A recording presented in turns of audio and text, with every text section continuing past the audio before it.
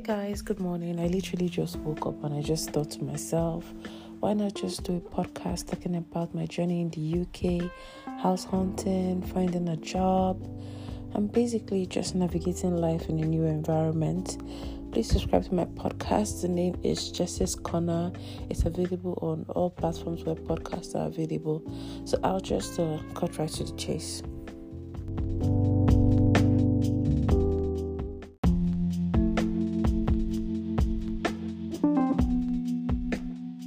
So, in this podcast, I'm going to be telling you basically the things I've observed since I got to the UK and pitfalls that I would like people to avoid, because if people are prepared, they would know how to handle the challenges that come with moving to a new environment. So, since I got to the UK, a couple of things have been happening. I've come to realize that nobody gives you anything. You really have to work for your money. So maybe the only person that could give you something could be a family member or a friend that probably knew you from your previous country. But say you just carry waka, come UK, and you're expecting everybody to be nice to you. No, that's not going to happen.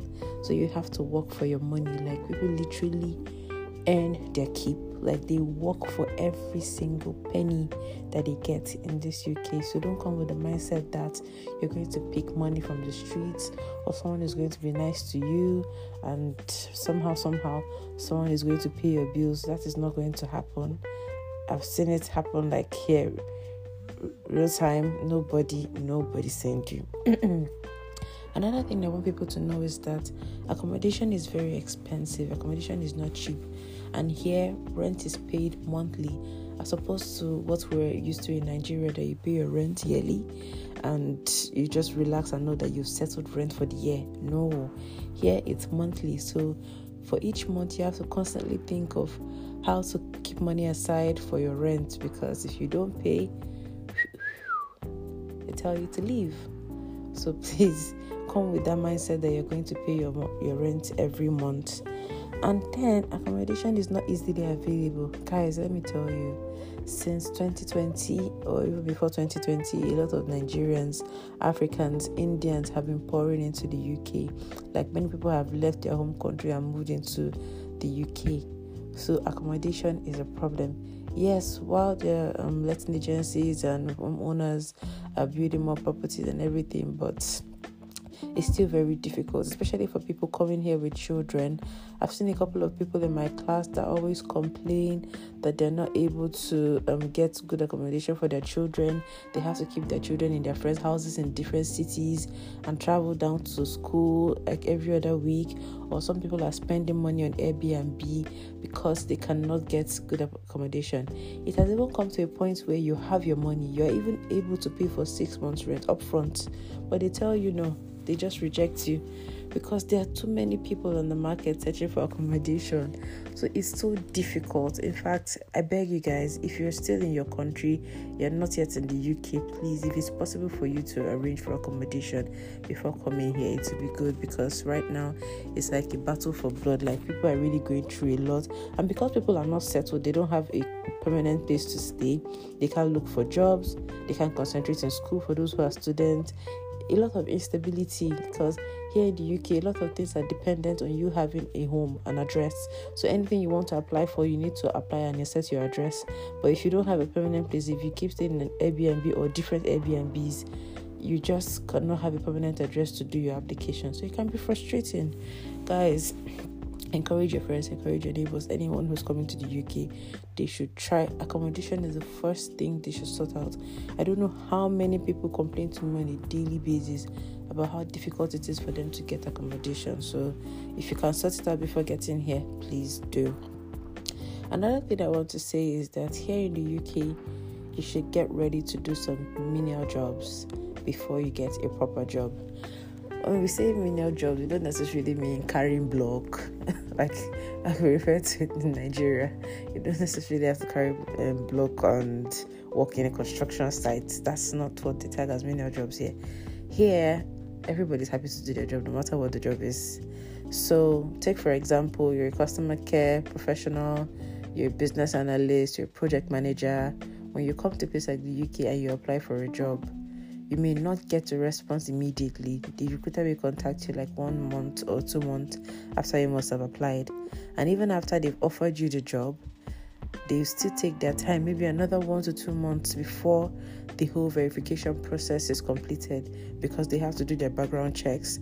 So you need to provide them with all the information about your previous work experiences. They'll probably have to call your previous organizations in your country where you came from to confirm that you actually worked with them and you left in good standing.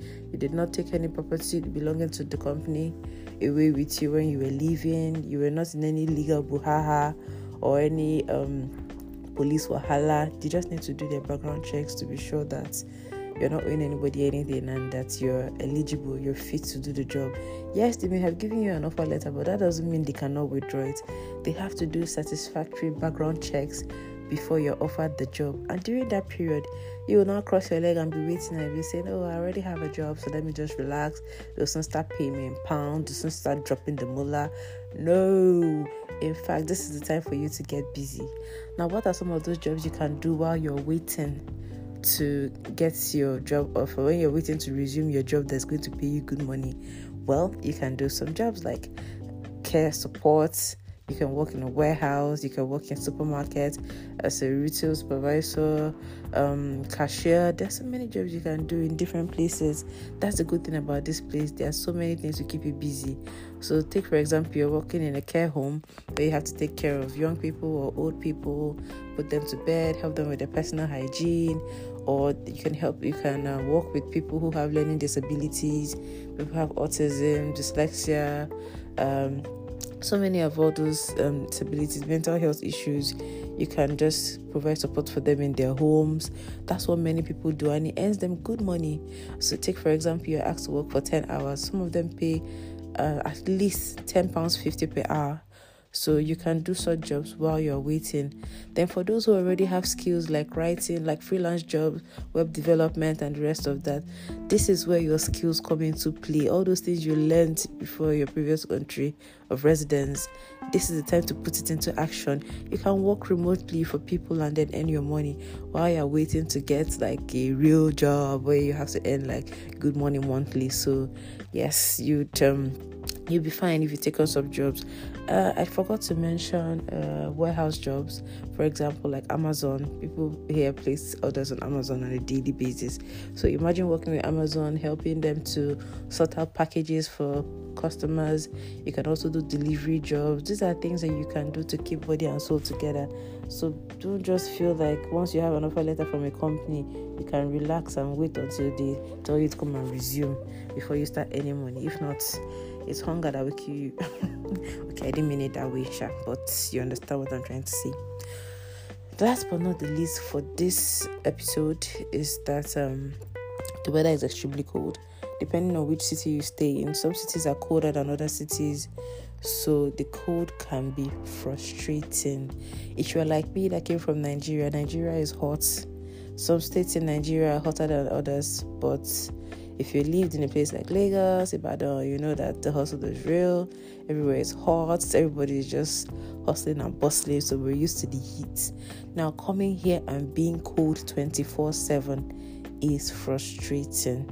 So, for example, in Nigeria, when it rains, it gets really cold. Not so cold, but it gets quite cold. And after a while, the weather is warm again.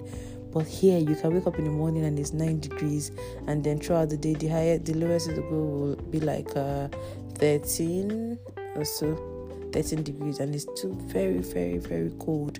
For me, it can be depressing. Like sometimes I get depressed from the cold. I'm like, why am I so cold? Like from morning to evening, like it affects my mood. It makes me feel uncomfortable and all. So some people like the cold weather, some people are used to it.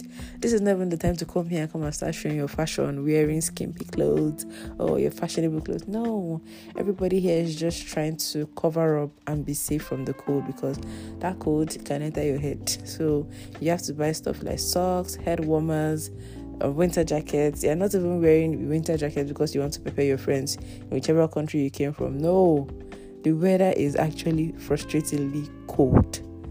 And we're getting to the winter season. The winter season is like almost here. So it's very cold. So guys, come here with the mindset that you need to protect yourself from the cold, and you generally need to keep warm and stay well.